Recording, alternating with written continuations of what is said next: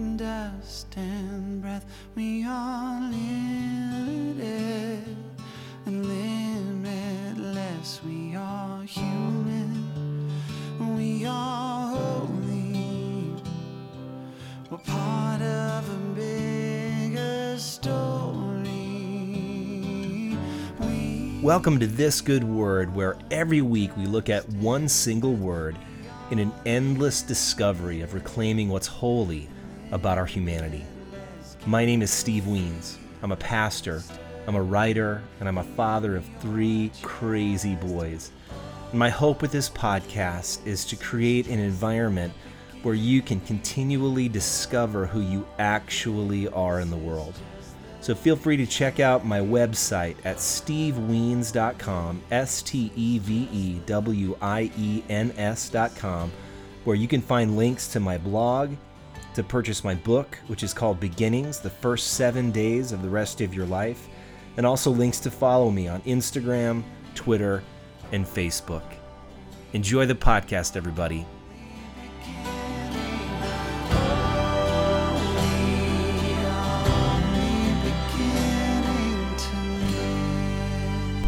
Hey friends, here we are, episode 53. I'm here with Dave Hickman. Dave wrote a great book called Closer Than Close, and it's really all about what it means to stop trying so hard to earn God's love and approval, and to understand that you're already there. Dave talks with all kinds of passion and heart. He's a really, really smart person who's been through a whole lot. He has Tourette's, OCD, ADHD, and he has found God to be the lover of his soul. This conversation was really, really fun for me. So I hope you enjoy it. Dave Hickman, you can find all about him on davehickman.org. You can buy his book, Closer Than Close, on Amazon, Barnes & Noble. You can get it on his website, davehickman.org, and you can also download the first chapter and intro for free if you go to closerthanclosebook.com. So enjoy this conversation with Dave Hickman. Hey everybody, here we are, episode 53 of This Good Word. I'm here with Dave Hickman. Hello, Dave. Hey, Steve. How are you? Man, I'm good. So good to have you on the show. Dave just wrote a book called Closer Than Close, and for anyone who is a Brennan Manning, Henry Nouwen fan, anyone who's grown up in a religious system where you tried hard and then gave up and tried hard and gave up and tried hard and gave up, this is your book. Dave's going to share a story, but it's a story that many of us are going to be familiar with, at least parts of it, about trying so hard to be close to God, to be affirmed by God, and then coming up short, and then breaking through to find out what intimacy really is. So, I can't wait to talk to you about that. But Dave, he founded a network called Charlotte One, which is a network of churches for people in their 20s and 30s. All around Charlotte and in the East Coast, I assume, right, Dave? Yeah. You got out of that in a few years ago. Now you're the president of Apartment Life, and just talk about what that is, because I found the vision to this for this to be pretty sweet. No, it is, and I'm the president of the Mid-Atlantic. So Apartment Life's been around for 16 years. Started by a guy named Stan Dobbs out of Dallas, or close to Dallas. And what we do is we do resident retention services for apartment communities and resident experiences. We place a team of 2 on site on the property who head up all of the events. They do 3 events a month, welcome visits, renewal visits, and through that community and living on the ground floor of people's lives, just able to encourage them and hopefully take a bit of the love of Christ with them there. Yeah, I mean, it really seems like how to love your neighbor in a really kind of organic but systematic way. Yeah, that's exactly what it is. Love that. Okay, so a guy named Phil Anderson wrote the foreword to your book, and what I understand is that you got to a point, Dave, in your own life where you realized you needed some major help, and so you got a hold of Phil, and then you started meeting with him. So just kind of talk us through what that point was where you realized, man, I need help, and why you reached out to Phil. Well, I think back to when I was, and this will be short, but when I was 8, two things happened. Number one, it was my first experience with Jesus. Yeah. My sister asked me, have you invited Christ into your life? And I was like, huh? Yeah, you write about this. It's a great, yeah, she said, well, go to your room, shut the door, and get on your knees and ask Jesus to come into your heart. And that's what I did as an 8-year-old child. And in that moment, Jesus really caught me by surprise.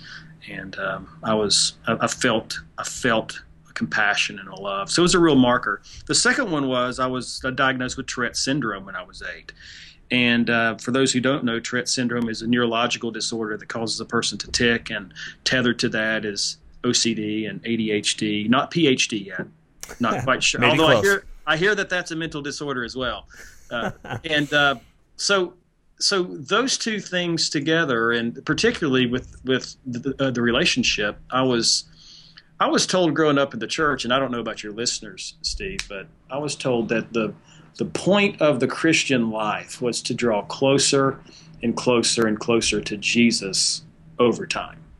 And the way that I was to do that, as communicated to me, was to do things like pray and read my Bible and go to church. And if I was faithful to those things and didn't do things I shouldn't do and all of that, then I could grow into this closeness with the person of Jesus. And that, coupled with my OCD and my Tourette's and different things, just was a Molotov cocktail for the soul. Yeah. And my performance-based identity of trying to get closer to this ever-elusive God, and the frustration of living with depression and anxiety and self-guilt and self-condemnation, just led to this moment at 33, 4 years ago, where I had a real massive panic attack at 2 o'clock in the morning. And as a former athlete, I played baseball in college. You pride yourself on being in control of your physical body. Yeah. You can run, you can push it, you make your physical body do what you need to do, hand-eye coordination. And it's a scary place where you can't control how your body's responding to something. And it was at that point that I knew I needed help.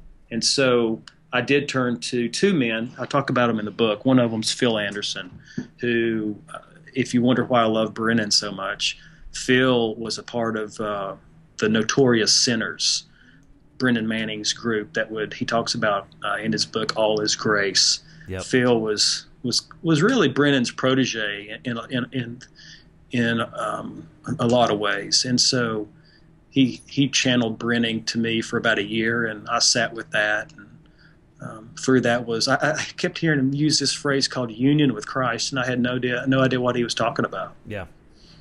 So. Yeah, and so in the foreword, Phil writes that you write with raw honesty about years spent huffing and puffing to get closer to God.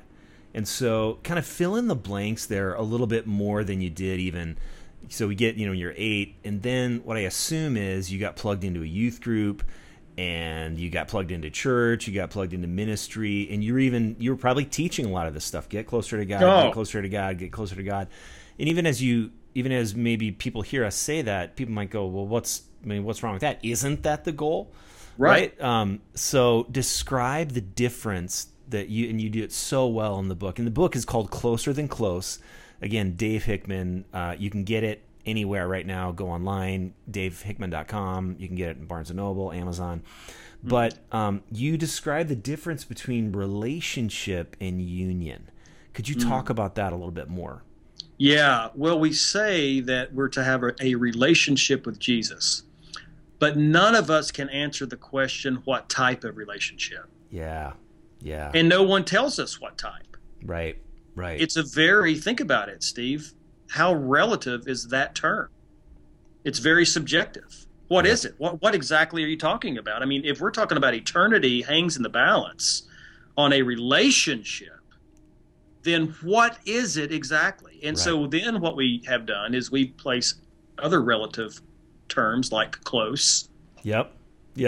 What the hell is close? How is your walk with God? Is it close? Are you? I don't know. Intimate. Mother Teresa's far from God could very well be the closest I could ever dream of getting. Are we graded on a curve? Right. Like, what's a close relationship? Well, it means blah, blah, blah, blah, blah. Well, no. So, but what the Bible does, particularly in the Gospel of John and in Paul's letters, they give us the answer. And the type of relationship that Christ longs to have with us is defined as a union.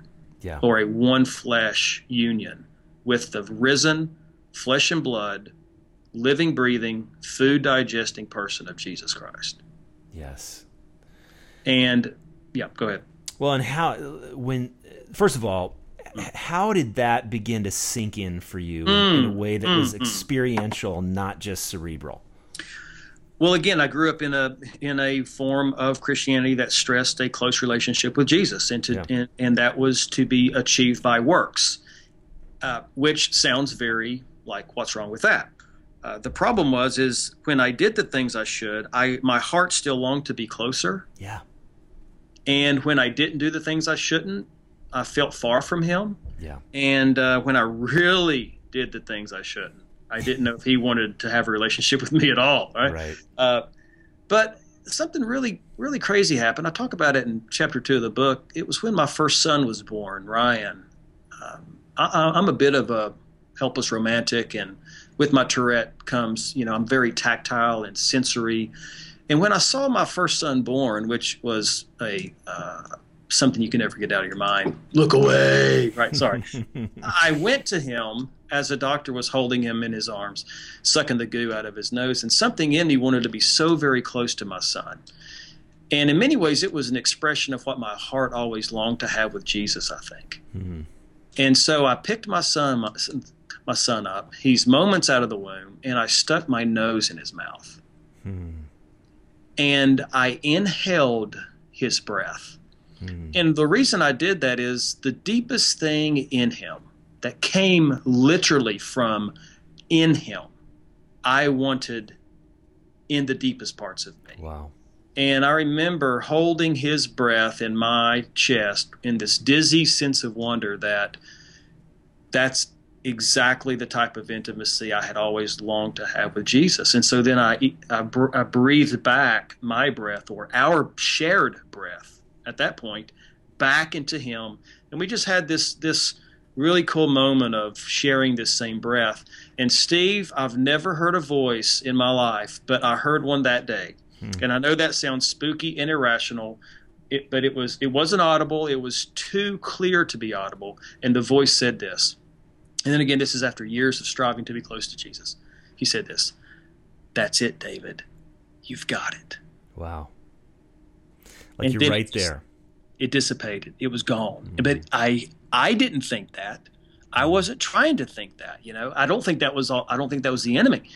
That's it, David. You've got it. And it was such a carefree, like a thin curtain flapping lazily in the wind.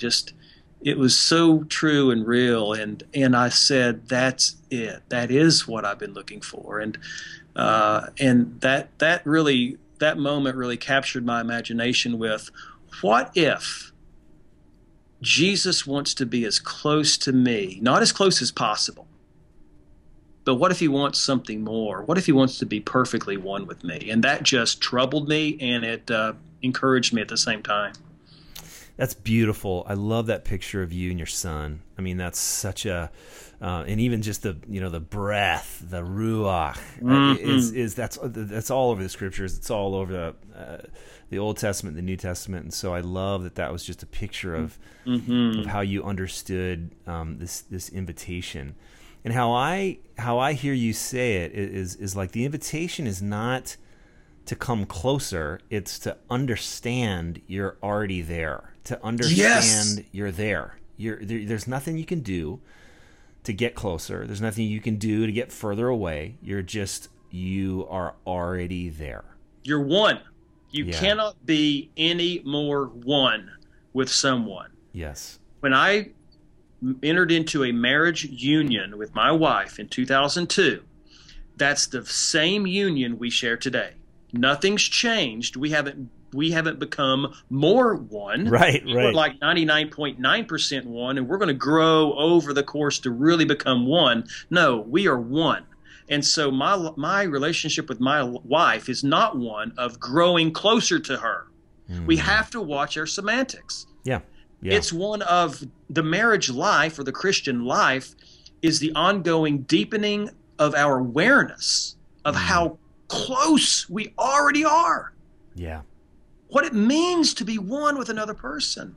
And so for so many of your listeners, I know, and so many of my friends, we spend so much time, as Phil says, huffing and puffing to try to maintain a close and personal relationship with Jesus, when all along, as you said, Richard Rohr said it best, we begin having already arrived. Yep. And if that's true, we're already there. Steve, I felt duped. When I found that out, I was mad. Yeah. I wasn't necessarily mad at the church, but I was mad that no one had ever preached that type of intimacy. I grew up and I never heard the word union and Christ used in the same sentence. Wow. It was always close relationship with Jesus. And as a cusper, almost a millennial, I had never seen a real healthy relationship. See, that's... So even that phraseology confused me. But you know what the deepest thing of my heart was? I wanted to be one with another person in marriage. So that longing alone I was open to and wanted deeply. But a relationship with someone else I really wasn't interested in. Wow. And did you find, Dave, that... Because I think when the longing goes that deep, the longing for oneness, did you find in you a kind of a come close, stay away for some of the people in your life? Like, I mean, I'm just thinking, I think I share that same desire of like, I want to be known and cherished. And yet I think that's commingled with a fear that if they really... And I don't even, like, I was going to say if they really knew me, they wouldn't really love me. But I can't even, like, I can't say because of this secret. If they only knew this secret. For me, it's like this really bizarre, just, I don't even know why they wouldn't, but they probably would, So I have to put up I have to achieve, and I have to, write great books or do all these things to earn it. And if we're doing that with other people, we're certainly doing that with God, right? I mean, we're certainly...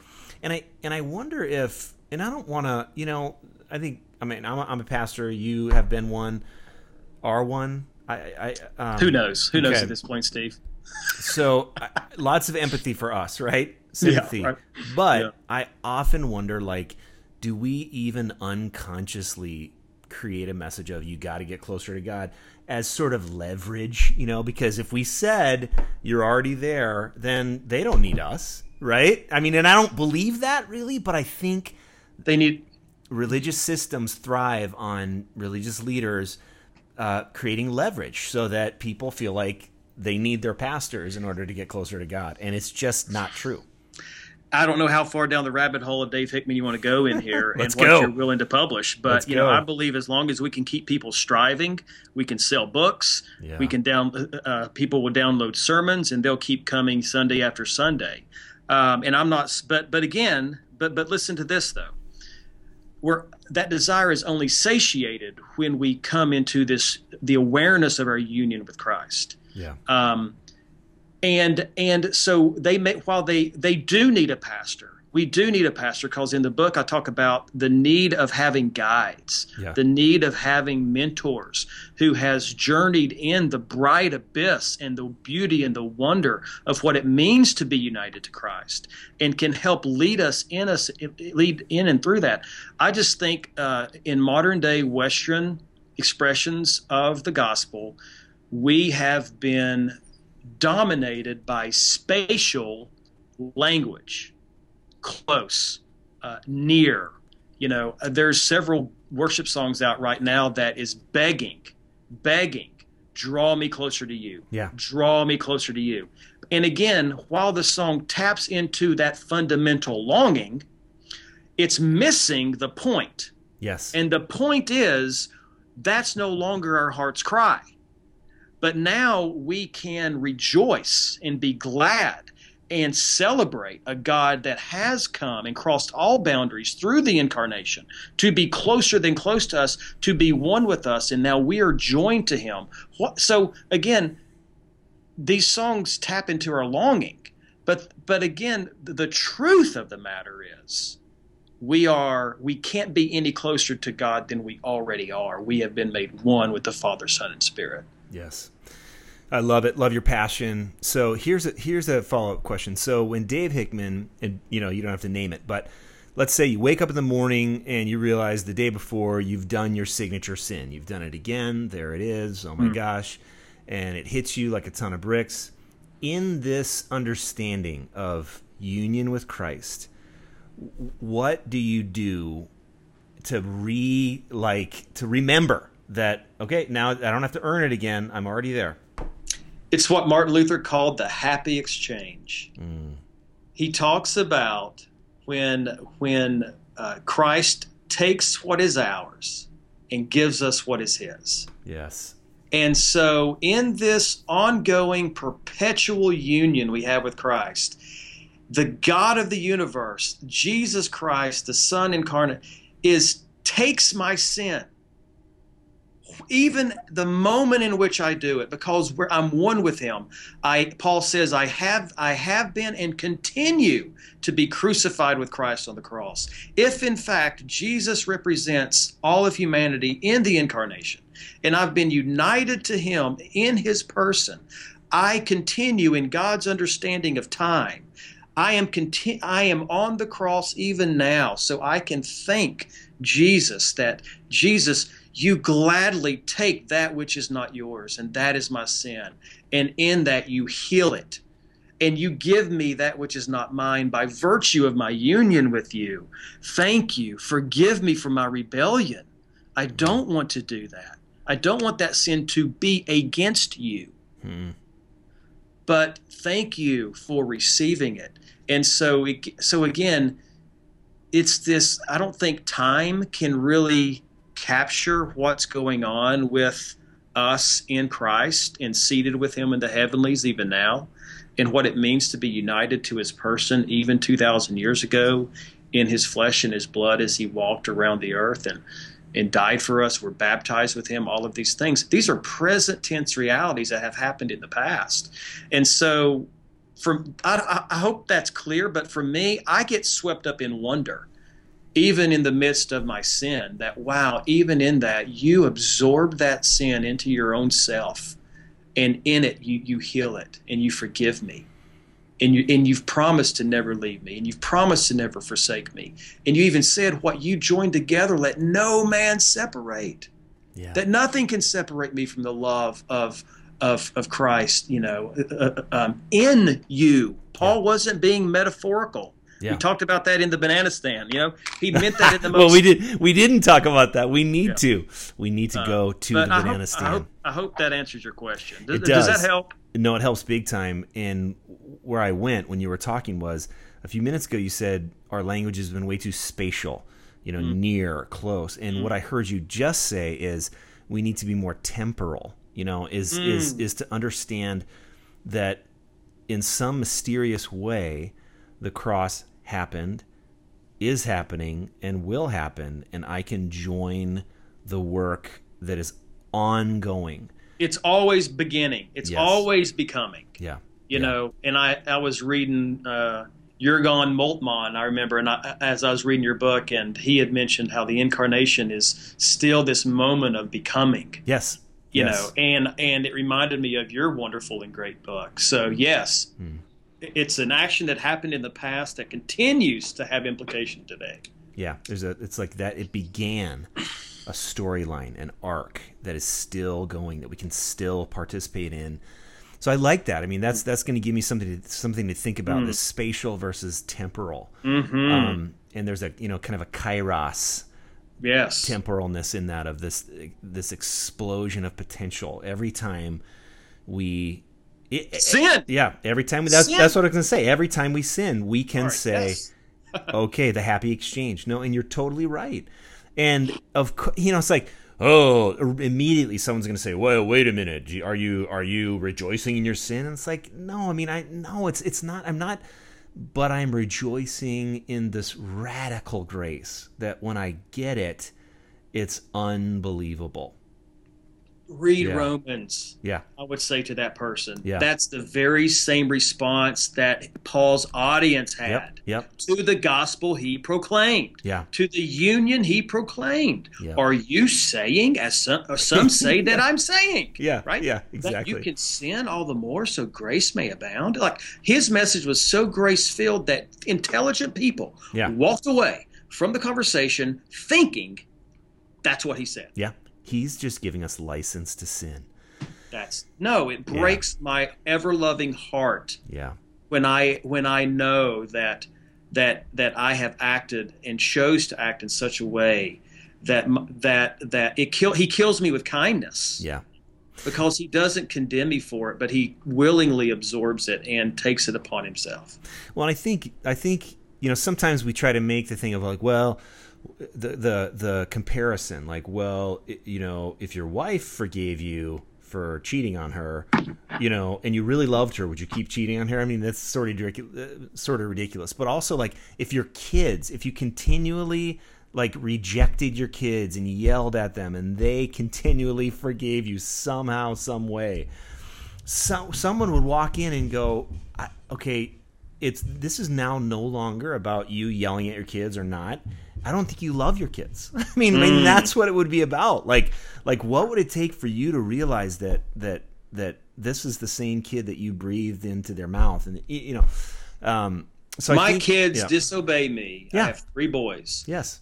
And they disobey me at least 100 times a day. Yes. At least 100. Yes. Now, I put that in the book, and Zimmerman made me soften it a little bit. You can read where that happened because 75. he didn't want me to be so honest. But do I stomp back to my room where I have to let my anger blow off before I want to love them again? I mean, do I throw them out after disobeying me 100 times? Again, this is the radical, the scary freedom that the grace of God provides for us, but not a freedom to continue in it. Not a freedom, but but because he disciplines those he loves as his children, it says in the scripture. So again, it's this very parental, never giving up, always going to be here. You're not as bad as you think. You're worse. Exactly. But you're loved more than you could ever imagine. Yeah. And I'm telling you, Steve, that breaks the desire to sin. Yeah, and that's where mercy, I desire mercy, not sacrifice. Meaning, and the way I translate that is God wants you to come with your sin and say, I can no longer not do this. Yes. Not like, oh, I'm going to white knuckle it. I'm going to try so hard. God, I promise I'm going to try so hard. I promise you'll never do this again. No. God longs to give mercy, which is a tender affection. And that is, I totally agree. That's for me, that's the only thing, even in the human realm, that starts to get me to want to change, is this affection. And that's not soft. That can be powerful. Oh, it's the most powerful thing in the world. If I'm in an argument with my wife and I've been a butthole to her and she comes to me apologizing, yeah, forget it. Yeah, I melt into a heap of I don't know what. I'm like, oh, I'm sorry too, and I didn't mean that either. Kindness leads to repentance. Yep, that's it. All right, I want to ask you. So, also in your book, you suggest 4 practices or 4 disciplines, which I love because they're really not. I mean, they're atypical. So the first one is doing nothing. The next one is praying simply. The next one is staying attentive, and the next one is being led. So I want to say it again because I think, for many of us, disciplines, we got to go to church 4 times a week. We got to pray 70 hours a day. And already you can hear the try hard. So when I read those 4 from your book, none of them feel like trying hard. doing nothing, the discipline of doing nothing. So talk about that. I laugh only because like it's so beautiful. The discipline of doing nothing. What do you mean by that? Oh, it's funny. People will go, "Well, I can do that one," and I say, "Can you?" I know. Yeah. So talk about it. What do you mean by that? Well, theologically, as you know this, Steve, in your time spent in Genesis, out of nothing, God created. Yeah. And so it's on good theological soil that it's out of nothing and the stillness in which God creates. Yep. In James, he talks about the farmer waits for the rain to bring forth the crop. So again, the seed has to fall, as Jesus talks about as well, and die, yep. and enter into this stillness. Watchman Nee, in his classic Sit, Walk, Stand, talks about the first thing we have to do is to sit before we can walk and stand. And by sitting, he means to do nothing. So what does it mean to do nothing? I think Brendan Manning, again, beautifully points this out. He says this in Abba's Child. He says, failure to simply be with the Father as the beloved without doing anything is to gouge the heart out of Christianity. Wow. Failure to simply be with the Father as the beloved without doing anything is to gouge the heart out of Christianity. It's a lot easier, Steve, to believe that I am accepted of God when I'm doing everything for Him. Yep. It's the hard work of faith to plop my butt down just as I am, whatever I've been through, and sit down in stillness and believe by faith that God loves me and accepts me just as I am. That's the hard work of faith. Same thing with praying simply. It's easy for me to believe that if I pray these emotionally charged sentences that move me to joy or remorse, that some way God's own emotions will be moved like mine, by which He will then give ear and really understand what it is I'm trying to say and how sorry I am. Because I'm emotional. But in reality, He bids us to pray simply. The disciples asked Him, "Lord, teach us to pray." And He said, "You can pray. Therefore, you can pray simply." Why? Because your Father knows your needs. Again, it comes back to this intimate union between a father and a son, and a father and a daughter, a father and a child. And the Lord's Prayer is known for its semantics, and it's funny. We've idolized the semantics, but the point is the simplicity. Yeah. He models for us a 30-second prayer. So pray simply, and then staying attentive. We can go about very busy in our Christian walk to the point where we just miss the beautiful things that God's doing in and through our wives, our children, and in the discipline of being led, that there are others who have walked this path, and we need to be desperate enough to follow, and they have a lot to teach us. So good. Oh, man. This is so good. And you're right. I mean, you could say that's simple. I want to argue, and you just said it, it's hard. It's the hard work of faith to sit and do nothing and look out your window and not try to earn the approval. And I'm going to tell you, Dave, like on the Enneagram, I don't know if you're an Enneagram nerd like I am. So I am an unforgivable 3. I get all my worth and value by succeeding, by being approved of. I'll work so hard to get that approval. And I think some of my hardest work is to show up and like refrain from saying something on Facebook and refrain from getting 7 things done right away in the morning. Because it all ties back to this desperate longing that I have to be cherished, to be loved, to be liked, and I know, I mean, that's kind of the American vice. It's kind of the American sin of succeed at all costs, and that's how you're going to be okay. So what would you say to a person, like me, in terms of a first step toward resting, toward soaking in the love of God, toward realizing that I'm already there. I mean, besides read your book. Repenting. Yeah. Repenting of your work. Yeah. I remember I was sitting with Phil and said exactly what you just said. And as I had been plopped onto this pristine white sandy beach of Union, that's the only way I could describe it. There were no footprints. There was really no expectations. I was fully loved and accepted in the beloved, and it was highly personal and integrated with my own personality and how, and I said, what? I said, Phil, what does Jesus want me to do in this new life? And he looked at me with tears in his eyes, and he said, I think he would say, what do you want to do?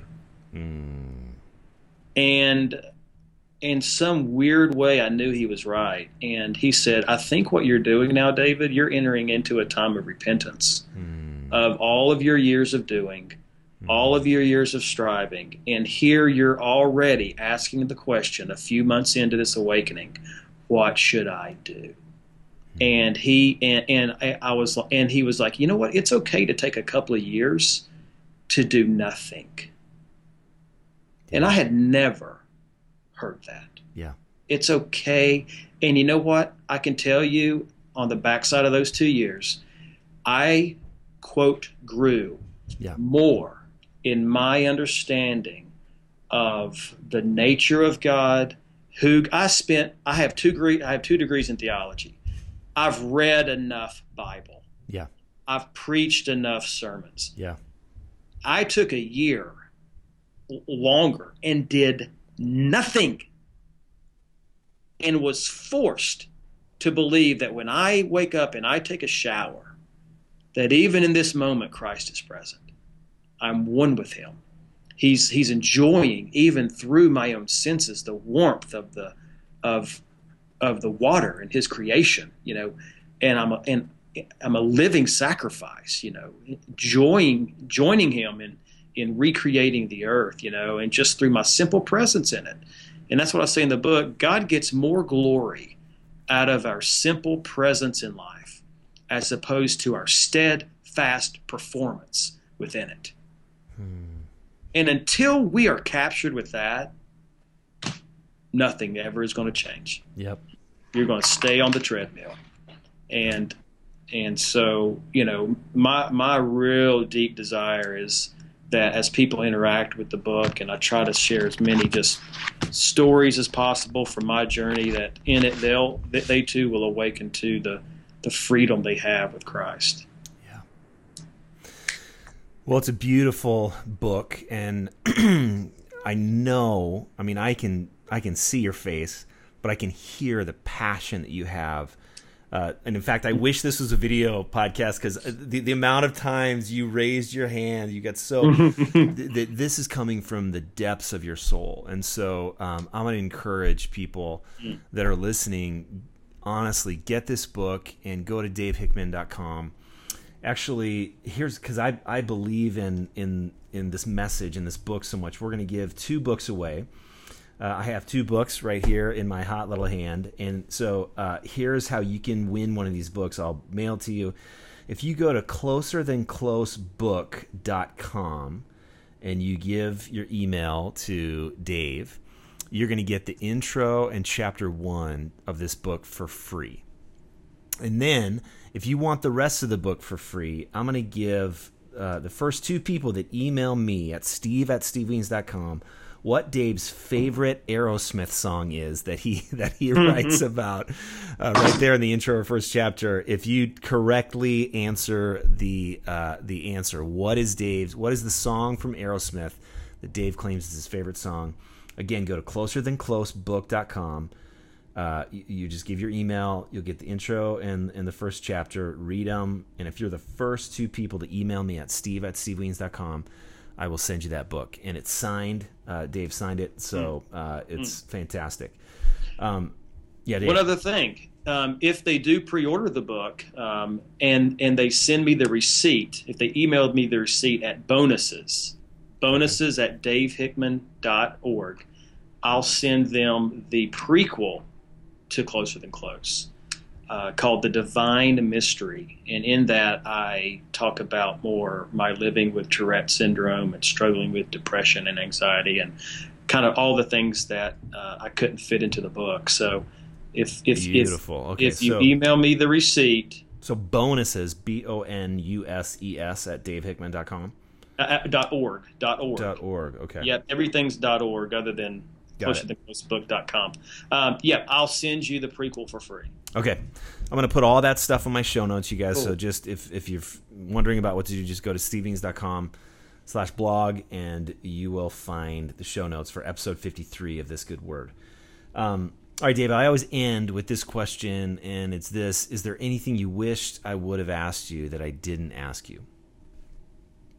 No, I feel like we had it was such a fun time to be with you, Steve, and I've been a fan and following you, and I enjoyed your book, and looking forward to continuing to become with you.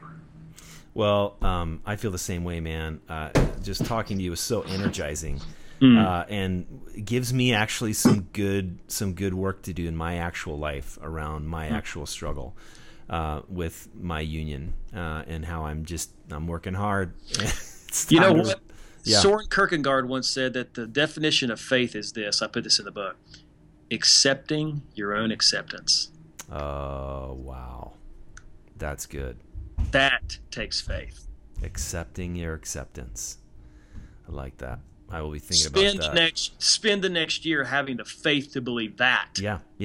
Yes. That's a great starting point. Yes, I mean, 100%, unequivocally, I've accepted my own acceptance. Yeah. Step one. Wow. That's so good, man. All right. So so on the show notes, we'll put a link to buy the book. We'll put a link to get in on this free 2-book giveaway. We'll put a link to getting the prequel by Oh, before we leave, man, you got to tell the banana stand story. I'm going to wear your readers out on. No, okay. Dude, it's amazing. Okay, so I'm an Arrested Development fan. Dave hooked me on love for him because he is too. So yeah, totally. Okay, so in the book I talk about this notion of in Christ, and oftentimes we think that means because of Christ or on account of Christ. Paul uses this little phrase in Christ 164 times. Now, what does he mean? He means in Christ. And to illustrate that, because in Christ, he says, is salvation, justification, eternal life, all these things actually in him. So to illustrate that, I tell the story of the Bluth family in Arrested Development and how the patriarch of the family, George Bluth Sr., was arrested for defrauding investors. And so he turns over the financial welfare of the family over to Michael, his son. And so Michael, distraught, not knowing how to provide for the family, resurrects the family's only reliable source of income, and that was the Bluth Bluth frozen banana stand. Yeah. And no one knew the ins and outs better than Michael. George Sr. Right. And so Michael went to George Sr., who was in prison, and said, "Dad, how do I make money with the banana stand?" He said, and he would always assure his son, almost patronizingly so, "There's always money in the banana stand."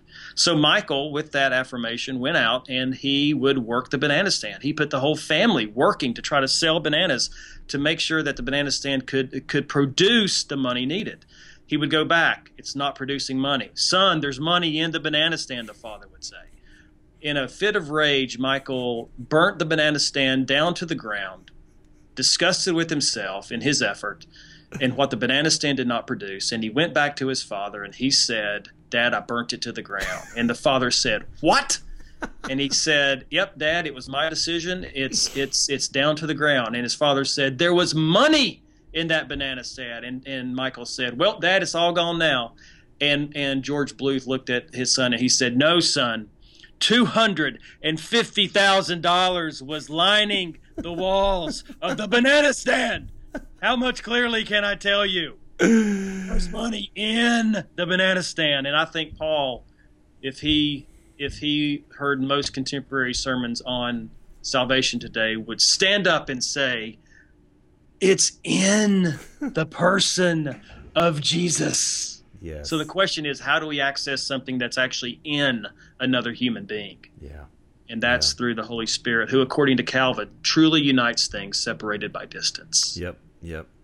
And Richard Rohr's coming out with a book this fall, The Divine Dance, all about the Trinity, and I think that's just going to be one for the ages. So, all right, man. So good to be with you, Dave. Closer Than Close. It's out. Buy it, and get in touch with Dave by going to davehickman.org.